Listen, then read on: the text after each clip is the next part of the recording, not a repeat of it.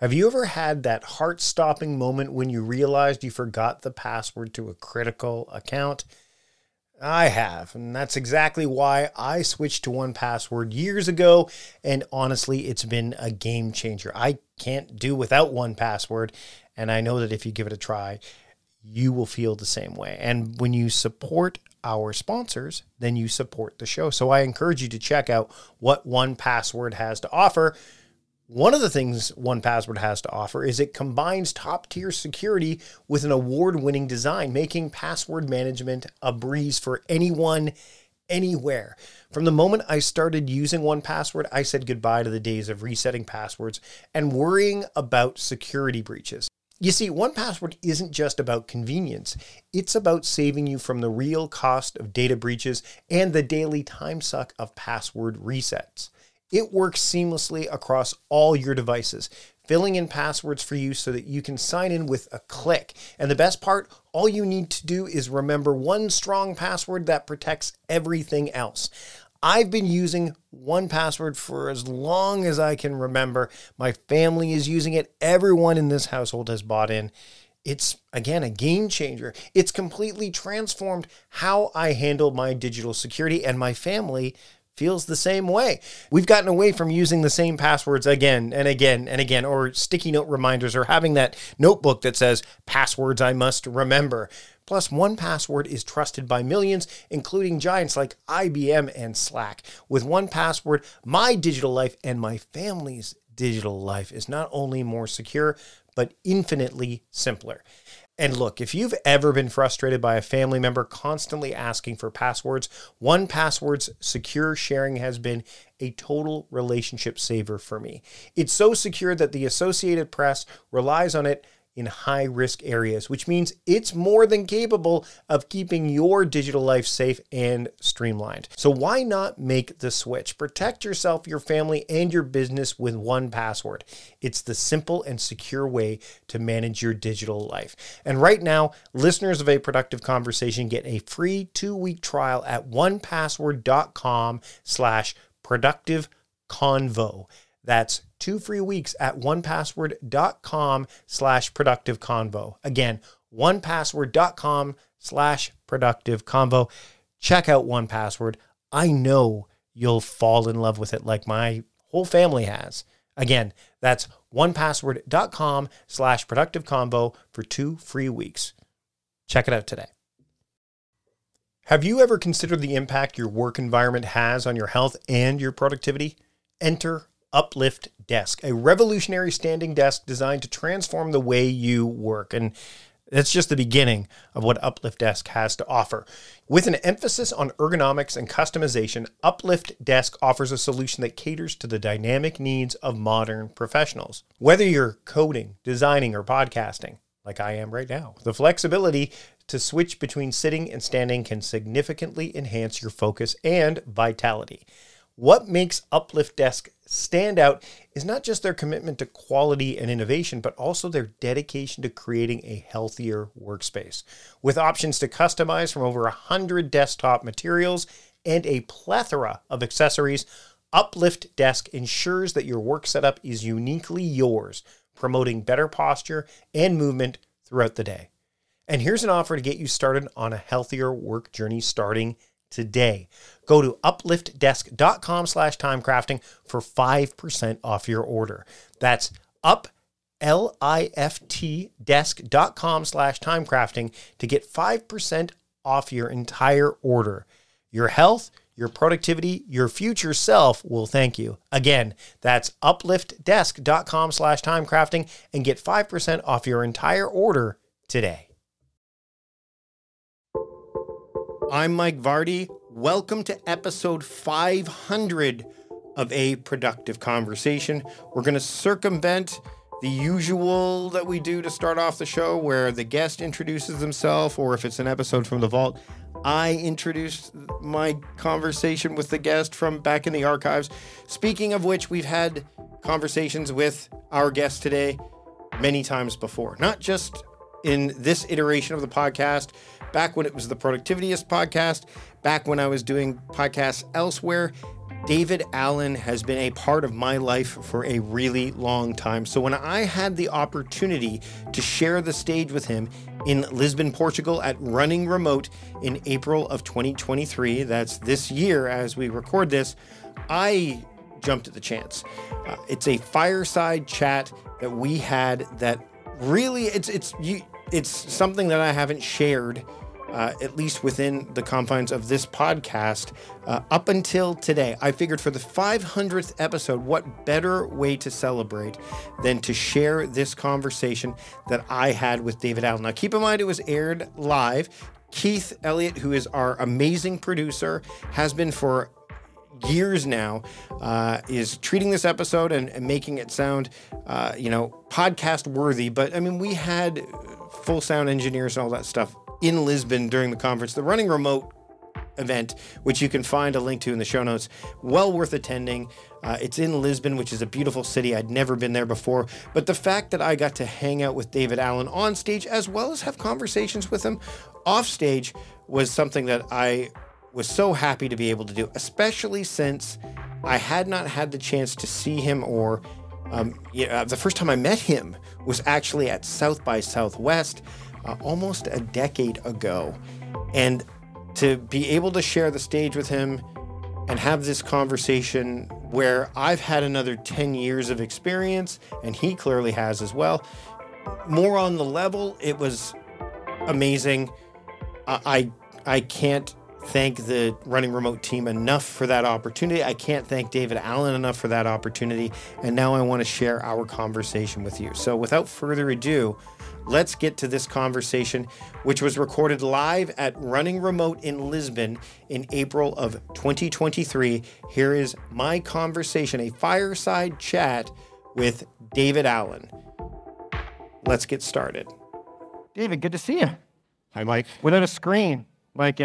Actually, I know. What is it? You're shorter than I thought you would be. All right, so for those that are not familiar with GTD, because I've run across this before, where I will just acronymically say, GTD, and people are like, what's that? I assume people know what it is. So can you just share, before we get really into the meat of things, a little bit about getting things done, the GTD methodology? Yeah. Well, I spent the last 40 years trying to figure out how to be as lazy a person as I can be. No, come on, the last person you'd ever want to hear talk about productivity be somebody who's into working hard.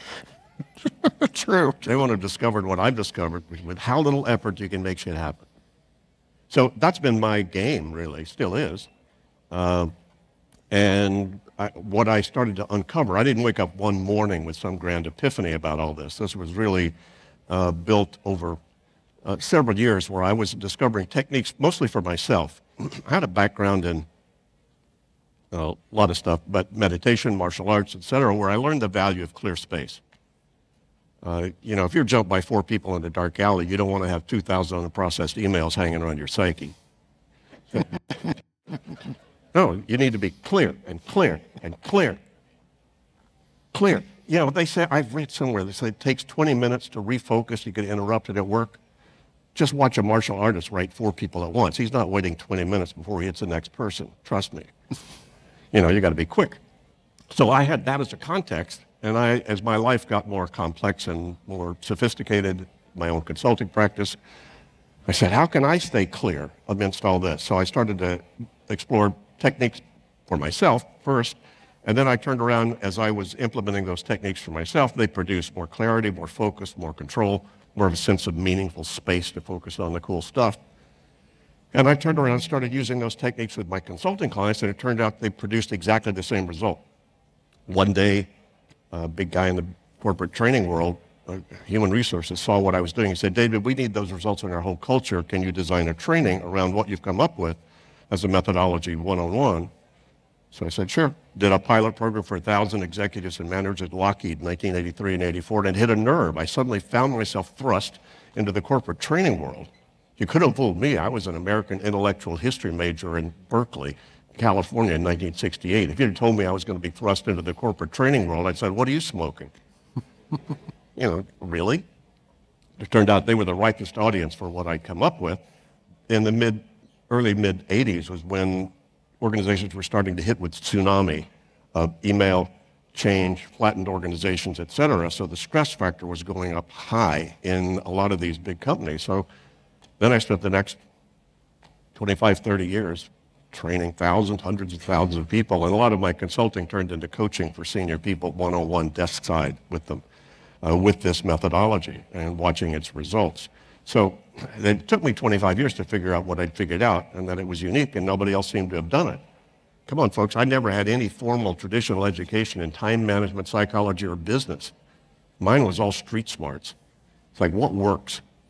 And so that's really where GTD came from. So then people said, David, you ought to write the book. In case I got run over by a bus, it'd be nice to have a manual out there in case somebody wanted to do it. So I did. That's when the first edition of Getting Things Done was published in 2001. Then I did a revised edition in 2015. And then that thrust me into a whole different world because the book was translated in 30 languages, 3 million copies out there, and suddenly the world was knocking on our door. How do we all get this? Can we do that as well? So anyway, a very long story, very short. Well, and the interesting thing is when we've chatted before, like the 2001 edition and then the second edition, there were some subtle changes to the wording of certain things, but the principles still held true, right? Like, what did you notice the differences between 2001 and when the second edition came out that you felt needed to be addressed? The methodology is old as dirt. I mean, and it will be true 100 years from now. They still need an end basket. They still need to capture stuff that has their attention. They still need to decide next actions and outcomes desired. They still need to have some sort of organizational system so they can review and reflect on that. That's going to be true eternally. So that didn't really change. What changed was the breadth of the audience that needed it. When the book was first published, the target audience for that was a fast-track professional. They were the ones being hit with this to begin with. So, I got a suit and tie on the cover, corporate-esque. And then what I even knew then that this worked for students, it worked for clergy, it worked for stay-at-home dads, it worked for anybody who had a busy life that wanted to get more done with less effort and less stress. So the second edition was really more about, okay, now let's expand the language and expand the reach to a much larger audience, right? Worldwide, actually. Yeah, and it was neat because the second picture almost looks like you're coming around the corner going, hi, I've got a system that's going to work for all of you, not just the suit and tie type. So, now remote work is fairly new, though, is it not? I mean, well, I'm hedging here because I know you started in California, but you've been living in Amsterdam for the last 9 years. Yeah. So, why did you transition to remote work? Like, what was the reason behind you saying, I'm going to do this remotely? Because, it was a big, I just flew from Vancouver to Lisbon. Yeah. It's a long way to go. Yeah, well, there were lots of reasons. First of all, we were becoming more a virtual company anyway. I built a little company in a little place called Ojai, California, and built our own little office, a little jewel box office there. And then as the world was becoming more and more virtual, and a lot of us were traveling anyway, coaches and trainers going around the world. And so it started to become more virtual. Pretty soon, nobody's coming to the office. So we said, let's sell it. So we did. So we sold the office, and then my wife and I wanted to move out of the U.S. and move to Europe. Once we figured that they could get along without us, we could do that. So, and we also then found a great partner for delivering our training in the U.S. Now, Vital Smarts, they were then, now they're called Crucial Learning. And once we had a good partner in the U.S. and Canada, we didn't need a big staff or overhead to manage training and coaching there. So I was able to shrink our staff from 50 people to 5. So there are 5 of us now who manage this, though we have a whole global network of licensees that, we've certified trainers and coaches around the world now. So we still keep a light touch on managing all of that, managing the brand, managing quality control, and managing certification of master trainers and that. So we still do that, but there are 5 of us. One is in Medellin, Colombia, one's in Denver, one is in Monterey, California. And my wife and I sort of work remotely because she's in another room. And we email each other. Why should I bother? Why should I interrupt her? Detach her. No, come on. So I mentioned earlier remote work is new, and I was air quoting it. When GTD came out in 2001, Was remote work, like, what's the evolution been like that you've seen? Well, come on. Good salespeople and good management consultants have been working remotely from time ever. So there's really nothing new. What's new is how many people are having to do that now. Right. Made, as we know, the pandemic made a big difference in that. But, and I believe I heard somebody from the running remote in, I forget which one it was, but I saw it on YouTube. He said, look, pretty soon we're not going to say remote work, we're just going to say work. I've never made a distinction between work and personal anyway. It's just somebody earlier today, it's just work. It's just anything to get done that needs to get done, and so forth. But I understand what's been new is how many people are having to reconfigure their psyche to get control of themselves when they've lost a lot of the structures that they had before. So remote work is primarily not new itself. What's new is how many people are needing to be engaged in it. Well, I think one of the things about getting things done, and we've had this conversation before, both in preparation for our conversation today, but in the past, is that getting things done is not purely about like the art of stress-free productivity. That's the subtitle, and time management plays a role, but we talk about the idea of self-management, right? Like, and that's something that you brought, you kind of brought to the fore. And when I first read the book, which, again, back when it came out, that was kind of the impetus for me getting into productivity. I was taking it from a different angle at the time. I was kind of being a productivity parody person, and I was trying to seeing all of this productivity stuff that was coming out there. But I could see the value in that framework, and it dawned on me that it isn't time's kind of moving. It's an arrow. It's moving on, but the self is what we're trying to manage here, right? What kind of relationship does self-management have when it comes to the idea of, as we're here at Running remote work or even distributed work? Where does that fit in? Oh, it's huge. Have you ever looked into fasting and thought, I love the benefits, but I can't go days without eating? Well, that's where Prolon comes in, transforming the fasting experience with a plant-based nutrition program that tricks your cells into thinking they're fasting without actually having to stop eating.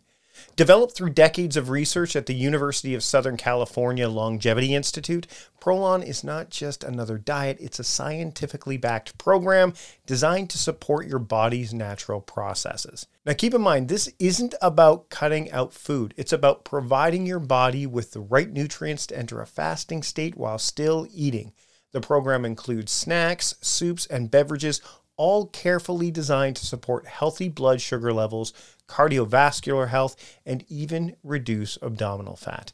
And the convenience, well, it's unmatched. Everything you need comes in one box delivered right to your doorstep. Thousands of doctors now recommend Prolon for its health benefits, backed by Nobel Prize-winning science. So if you're looking for a way to kickstart your health journey with all the benefits of fasting and none of the hunger, Prolon is the answer. And right now, Prolon is offering a Productive Conversation listeners 10% off their 5-day nutrition program. Go to prolonlife.com/timecrafting. That's PROLON life.com/timecrafting for this special offer. Again, that's prolonlife.com/timecrafting. Check it out today. Ever caught yourself marveling at the seamless magic of everyday tech, like how noise-canceling headphones block out the world or the sheer bliss of meeting-free Fridays? Now imagine if there was a way to bring that kind of magic into selling online. Well, guess what? There is, and it's called Shopify. From the moment you decide to launch your online shop to opening your first physical store, and even when you're pinching yourself because, yes, you just hit 1 million orders, Shopify is there to guide your growth. Whether you're selling shipping supplies or the latest productivity tools, Shopify supports you everywhere with their all-in-one e-commerce platform and in-person POS system. The checkout? Oh, it's a breeze for your customers, converting up to 36% better than other platforms. And with Shopify Magic, your AI-powered assistant, you're selling more with way less effort. And you won't be alone in your Shopify journey because Shopify powers 10% of all e-commerce in the US, supporting giants like Allbirds and Brooklinen and millions of entrepreneurs across 175 countries. Their award-winning support is always there, making sure businesses that grow with Shopify. and yours can be one of those businesses. And for those looking to level up, Shopify's endless integrations and third-party apps from on-demand printing to chatbots ensure your business is always ahead of the curve. So what are you waiting for? Sign up for a $1 per month trial period at shopify.com/timecrafting, all lowercase. Go to shopify.com/timecrafting now to grow your business no matter what stage you're in. That's shopify.com/timecrafting. Ever found yourself deep in a project, your flow state so intense that the world around you just fades away? That's the magic zone where ideas take flight and your work truly comes to life. But what if, in a blink, it could all disappear? Hard drives fail, coffee spills, and yes, even the dreaded accidental delete happens. But fear not, because CrashPlan has your back. Don't wait for disaster to strike. Head over to crashplan.com/timecrafting now for a free trial and secure your creations with their limited time buy one, get one offers. Supporting our sponsors means supporting this podcast, so take a moment to check them out. CrashPlan is the superhero of cloud-based data protection, specifically designed for people like us who live and breathe their digital creations. CrashPlan ensures that every file, every idea, and every piece of hard work is safely backed up and protected. With CrashPlan Professional, you get unlimited backup for your computers, not servers or cloud apps, just pure essential data protection for PC, Mac, and Linux. This means your business plans, designs, music, and documents are continuously encrypted and updated in their secure cloud without you lifting a finger. Imagine this, your laptop takes a dive during a late night work session. With CrashPlan, it's not a disaster, it's just a minor hiccup. Their service runs quietly in the background, safeguarding every change you make every 15 minutes. And if the worst happens, your files are just a few clicks away from being restored with unlimited version retention acting as your personal time machine. For businesses, CrashPlan's multi-tenant capabilities are a game changer. Buy as many licenses as you need, manage them with ease, and let your team or your IT admin restore data seamlessly, saving precious time and resources. So go to crashplan.com/timecrafting now to sign up for a free trial and take advantage of one of their limited buy one, get one offers for a productive conversation listeners. That's crashplan.com/timecrafting. Back up better with CrashPlan. Huge. You know, a lot of the discomfort happened in the pandemic because people could not go back to a place that they had standard rituals. The ritual of being in the office, the ritual of coffee breaks, the ritual of meeting people in the hall, those rituals. A lot of people complained about it, but they actually were quite comfortable with that kind of structure. They were also able to leave kind of their personal life to a large degree at home when they sort of split it spatially. But you know, as we know now, self-management. You know, time. You don't manage time, folks. Time management's a hoax. You know, mismanage 5 minutes and come up with 6 or 4.5. No, time just is. It's an important factor, but it just is. You don't mismanage time. The reason they call it time management is because people that get paid a lot of money think they need better help in managing themselves, and it's a little embarrassing to say that. Fair. You're getting paid big bucks. I need help in managing myself. Oh, God. You know. Oh, I need better time management because I'm doing such important stuff. Oh, yeah, right. Well, time's objective too, right? Like, so it's a little bit easier to wrap your head around, whereas the subjective stuff kind of falls into it, which is the hard part. It's the subjective stuff, right? Yeah. Well, and managing yourself, I mean, it's really all a bit about managing ourselves anyway. You know, it's not about managing time, it's managing what I do during the time I have. And a whole lot of my methodology, which is capturing stuff that has your attention, clarifying sooner than later what you're going to do about it, if anything, organizing the results of that thinking and decision-making into some trusted external brain that then you review and reflect on some consistent basis so that you feel confident about what you're doing and confident about what you're not doing. Most people don't have a clue of what they're not doing. Most people have committed way much more than their systems and their thinking can regroup about at any point in time. And most people are using their head as their office, and your head's just a shitty office. You know, I discovered years ago something that cognitive scientists have just now proven, and that is the number of things your head could hang on to to remember, remind, prioritize, and manage relationship between them appropriately. 4. That's it. Right? They used to think 7, but that was before WhatsApp. Anyway. And the area code that got put in front of our phone numbers. Yeah. 4 things. By the way, look at how many numbers are grouped in 4s. The brain can handle 4 things pretty well. Any more than that, you're going to be suboptimal in terms of how you use your psyche and your mental process.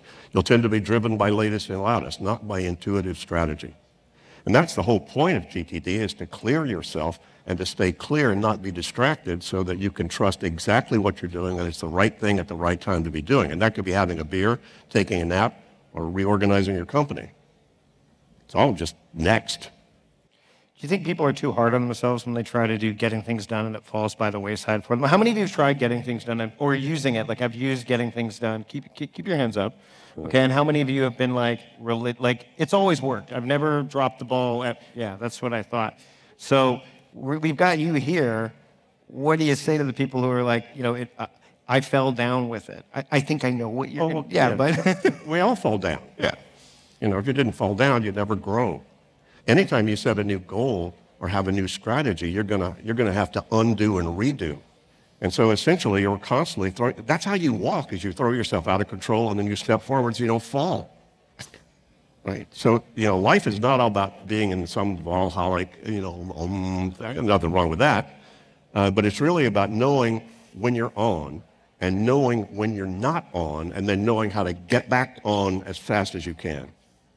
And that's a lot of what the game is about. So, I fall. If you're not falling off your game fairly regularly, you may not be playing a big enough game. No, really. So you need to go throw yourself out of your own comfort zone. Maybe remote work is doing that for all of you. So I've been listening to you folks here. Pretty much there seems to be, pretty much consensus about what's going on, what's happening, what are the best practices that you need to do, and I couldn't agree more. It really is true. But back to your point, self-management going to become that much more critical. We've seen it already. And we've seen also it becomes that much more necessary for teams. Heard a good bit of talk about teams and working remote. There is a new GTD book coming out on teams, because the big problem, most people get GTD and say, God, I wish everybody around me got this. Life and work would be so much easier. Right. Well, we're finally writing the manual for all of that. And it really is about how do we make sure that, well, let me go back up to Deming. Anybody remember Deming or reading about Deming? TQM, Total Quality Management, studied Toyota. Right. Basically, his point was you could have the most high-performing people, but if your process sucks, your output sucks. So it's like fix your process, right? But it's also, the obverse is also true. You could have a great process, but if you got people that suck, your outputs suck. Right? So if you have people that are dropping the ball on a team, your team is only as good as its weakest link, folks. Right? So you got a weak link. Somebody's not responding to emails, within 24 to 48 hours, whatever your protocols are that you come up with. And that's one of the biggest issues out there right now, is what I call channel creep. How many channels do you have to pay attention to now? You've got Slack, you've got Teams, you've got Evernote, you've got email, you've got all that stuff. And so what's happened is the volume of channels has opened up tremendously. And if you don't have the protocol about how, when do you use Slack? When do you use chat? When do you use a text? When should you call somebody?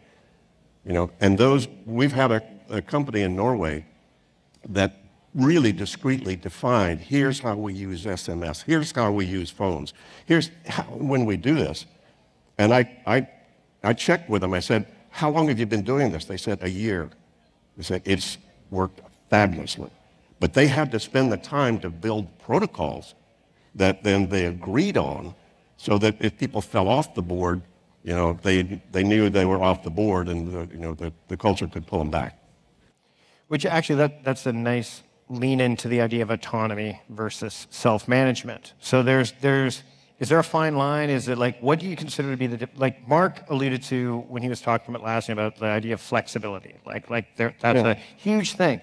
So when it comes to self-management and autonomy, like what what do you feel the distinction is there, and how do people feel that they can be both autonomous but also manage themselves and yet work within the structure or the fundamentals of the framework of the organization? Yeah. Well, actually, your speaker this morning, Atlassian.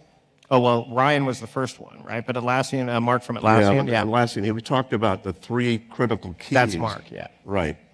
And key number 2 was it's not remote, it's distribution. It's distributed work. It's not remote work. It's work that's distributed. Now, we implemented Holacracy 10 years ago, which is distributed authority. So I've worked in an organization that does not have titles. We just have roles and accountabilities. So we don't need to hold each other's hands. We just say, Ann's responsible for that, Catherine's responsible for these things. So we don't have titles about that stuff, but it's distributed authority. So distribution is critical. He also said meetings. And meetings, man, the 2 biggest issues for most executives are meetings and email. It's just sucking wind out of the sails like crazy. So a lot of what our new book is about is the principles of GTD applied in a team context. The team needs to capture what's got the team's attention. The team needs to clarify sooner than later what exactly needs to happen about this thing that has the team's attention. What's the next action, and what's the desired outcome we need to keep track of if one action won't finish it. And the team also then needs to have agreed upon protocols about how do we organize the results of that decision making in such a way that the appropriate person or people can see a dashboard essentially of the status of the team and the projects that are involved. So those are just principles of GTD. Mm-hmm. I didn't really make those up. I just recognized what we do when things really cook, when things really smoke and they're on. We are capturing, you're clarifying, you're organizing, you're reflecting and reviewing. The right people are doing all of that in an appropriate way, so you're feeling comfortable about what you're doing. It's not about working harder, folks. Really. And a lot of people are sucked into the busy trap because, the nature of the world now, if you guys haven't noticed, is it's 24/7. It ain't stopping. I mean, the internet and also the globalization of work has made it a 24/7 thing out there, and people are trying to run hard enough to keep up with the 24/7. Oh my God. And there's an old personal growth saying that you can never get enough of what you don't really need. And what you don't need is working harder. You can never have enough. You can never work hard enough, folks. I hope you folks get that. There is no way you could ever keep up. As a matter of fact, now they know, and cognitive science knows this, and it's one of the reasons to implement GTD is it gives your brain space. And the cognitive scientists know now that every day your brain needs to rest. It needs to stop so that the archiving process of your brain can then knit together the complexities of your day-to-day world. And most people, there's a guy who wrote a book called Brain Chains, Theo Companoli out of Brussels. And a whole book that curated 650 of the latest cognitive science experiments. And his rant is, folks, you need to take a nap in the afternoon. You need to sleep at least 7, 8, 9 hours a night. You need to get up and walk around every 90 minutes and give yourself 5 minutes to stop. And so the always-on world is burning people out. And you're not going to change that by slowing down the world or becoming non-global. That ain't going to happen. You're going to have to get better practices about how do we decide and manage all of that stuff so I have the time to stop. The biggest need right now is reflection time. Biggest need for anybody. Stop and reflect. Stop. It doesn't take a lot to be strategic. It doesn't have, by the way, how much time does it take to have a good idea? 0. It does not require time. What it does require is room. If you're distracted, it's hard to be creative, strategic, innovative, or of service to anybody else. You're sitting there trying to just feed the monkey that's running in your brain. That won't work. Yeah, I think I saw John Cleese. He did a talk from Monty Python saying the 2 things you need to be truly creative are time and space. You can't have one, doesn't do it. The other doesn't do it. You need both. And I mean, he would know. And he made a lot of funny stuff over the years. Well, I hope I'm not being too cranky here, folks. I mean, come on, I'll be 78 this year, and I still work at this. I don't get away from this. I still have an end basket. I still have to deal with the stuff that's piling up while I'm speaking right now. I'm still going to have to get back to 0 again so I can feel comfortable about what I'm doing and what I'm not doing. I'm still going to have to do all of that. So when Catherine and I are together, I don't have to deal with the business of life stuff. That's already in her email. In the next room. In the next room. In the next, or wherever she is. And I mean, this lends itself nicely to the idea of AI. AI has been a big topic here at Running Remote today. I'm sure it'll carry over till tomorrow. And then we're going to have time for some audience questions. But I want to, first off, I'm going to talk about tools, because tools was a thing that came up. And now with the dawn of kind of AI, and we're seeing AI assistants, there was never a GTD app, like an app completely dedicated to the getting things done methodology. It's been applied to several different apps, but what about the idea of a GTD AI assistant? What do you see that looking like? Or do you? Well, yes and no. Where the digital world is going, and it's very cool, is decision support. So we've already seen that already. I mean, the first speaker this morning talked about AI and showed examples of that. And I've seen examples where, I think you gave me an example where you just run, hey, what should I do on this project? Yeah, I had to break down a project. Basically, people are saying they don't have enough time. Yeah. And someone else sent me an email. He said, wow, David, I just did this thing about a weekly review and asked ChatGPT, how should I run a weekly review? And it was a dynamic and quite useful framework, that it came up with. So, yeah, that's out there. Once you kind of get this stuff, I mean, you are your own AI. I mean, intelligence is something, anyway. That's where you go on the cranky path. No, it's fun. It's cool stuff. Somebody, go run ChatGPT on David Allen, see what you see. Fascinating. It was quite complimentary, by the way. Well, I think the other thing we talked about, though, was that we can get AI to do the thing, but you can't remove you need to audit, you need to edit, you need to have that human touch in there. Yeah. You're not going to have AI decide what to buy for your mom's birthday. It can give you a lot of good data about what you bought before, what her favorite colors are, what her birthday is. Try to give you a lot of, and maybe some creative ideas about that, but you're still the one that's going to have to decide exactly what you're going to do, and that's the curation process. So you're not going to get rid of that. What you need is room to curate. You need space. You need time. I mean, you're up to here, got more room. And that's interestingly the people most attracted to GTD and my stuff are the people that need it the least. They're already the most organized, focused, aspirational folks. They already know the value of system because it got them where they were. And so they just sort of run out of room. And that's what this does, is it provides you more space to do the cool stuff. Curate AI, content. Just be strategic. Be more loving and present. Be able to have time. I heard earlier today, just spending time with people even in your virtual worlds out there, and say, hey, tell me what's up. We start all of our meetings. By the way, we only have meetings when somebody wants one. For the 5 of us. Somebody wants it, we have it. We do. And we start every meeting with a check-in. Hi, how you doing? What's up? What do you need to express so you can get present and be in the meeting? And we always end the meetings with a check-out. How was today? How'd this go? Whatever. And you don't need that takes a few seconds, and it creates that warm, personal, connection.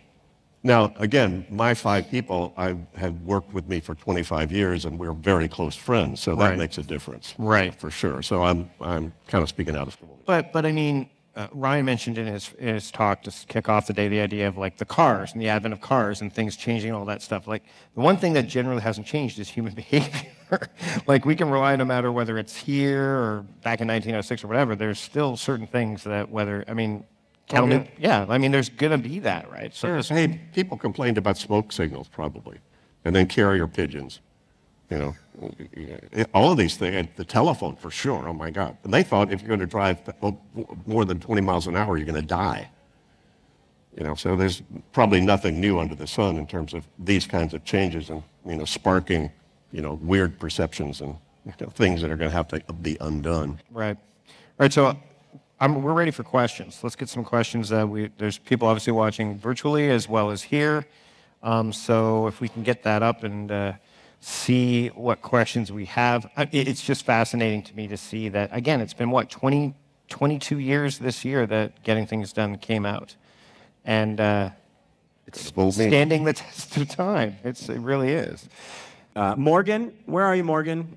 Morgan Legge asks, we are a holacracy as well. I'd love to know what your process is for context switching between different roles in holacracy. We just change. No, hey, we don't need that role anymore. Bye. Sorry, or not by you, just that role is now gone. You may have different roles or new roles are needed. Yeah, so that's the nice thing about holacracy, as you may know, is that it's so totally flexible and totally non-predictive that you can turn on a dime, and we do. Andrew asks, how do you advise operationalizing proper self-management to your team, especially at different levels of scale? So how do you put it to practice? Beats me. I've been working with this for 40 years, and I still kind of scratch my head and go, I don't know how you do that. Well, the first thing you need to do is model it. If you can't model it, don't expect anybody around you to do it. So if you're doing it, then it can kind of osmotically affect everybody around you. If you're the boss and you're not taking notes in a meeting, you're just demonstrating that you're trying to remember everything. If you're not deciding, why are we even having this meeting? If that's not clear to begin with, you shouldn't even go. We had one of our clients just set up very strict protocols that when you get an invitation to a meeting, if the purpose of the meeting is not clear, if the role that you're supposed to play in that meeting is not clear, you have permission not to go. So those are the kinds of behaviors, if you start to do those, that starts to communicate a whole lot to your culture. We've seen whole cultures change with just outcome and action thinking. What are we trying to do here?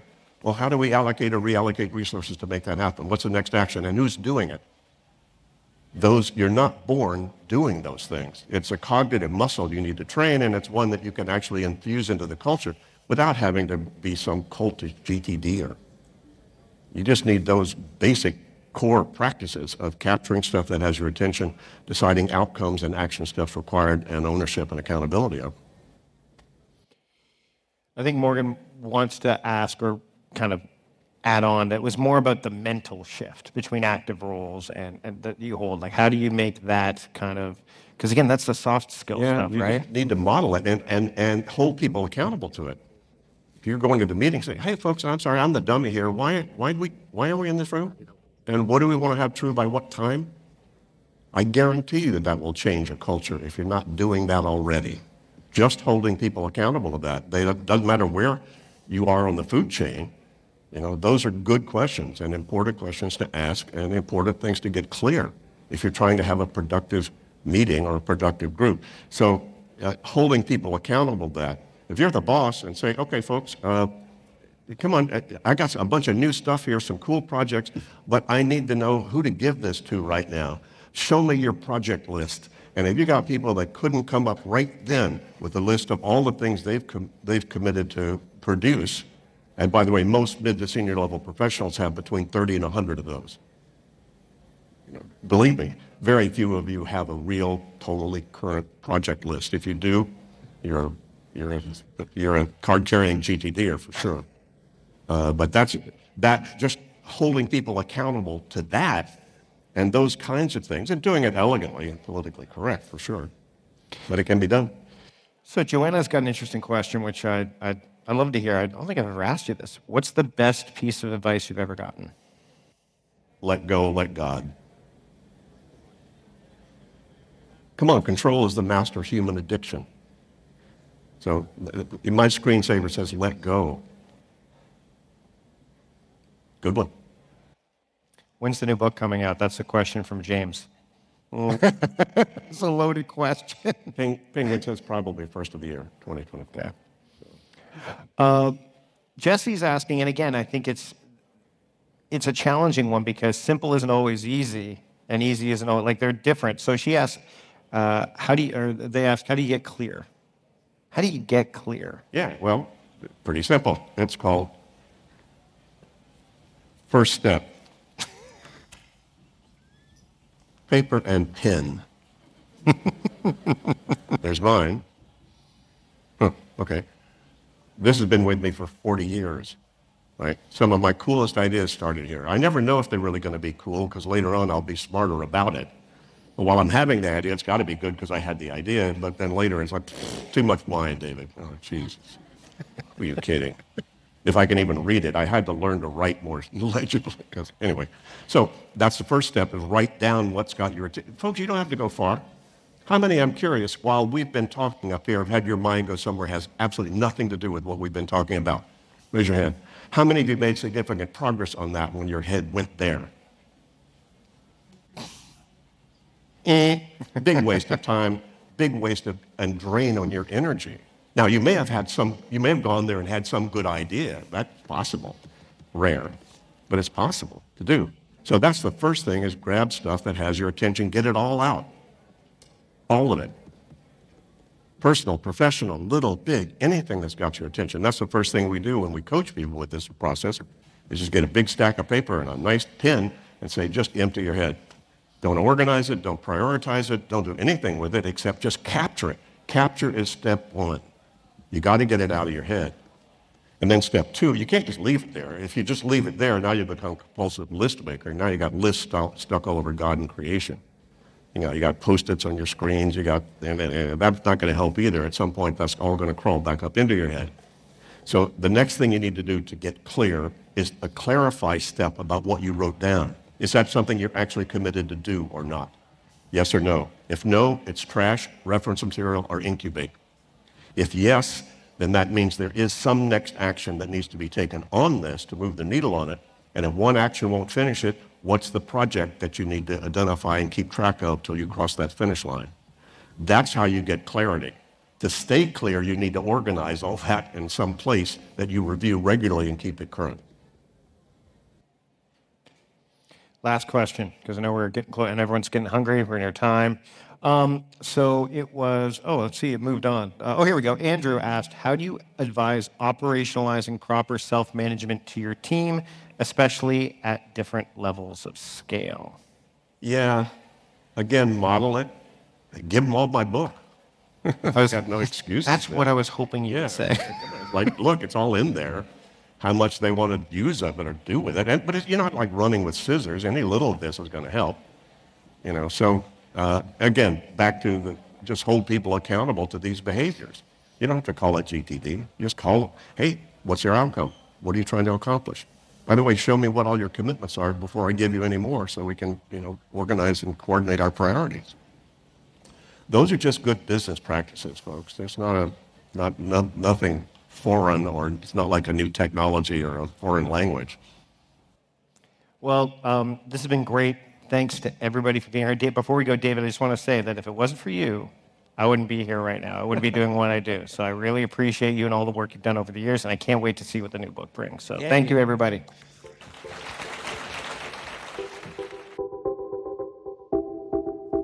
And there you have it, a conversation I was glad to be able to bring to you for the 500th episode. You can check out all of the show notes, every link that we're going to link to, all of that fun stuff at productivityist.com/podcast500.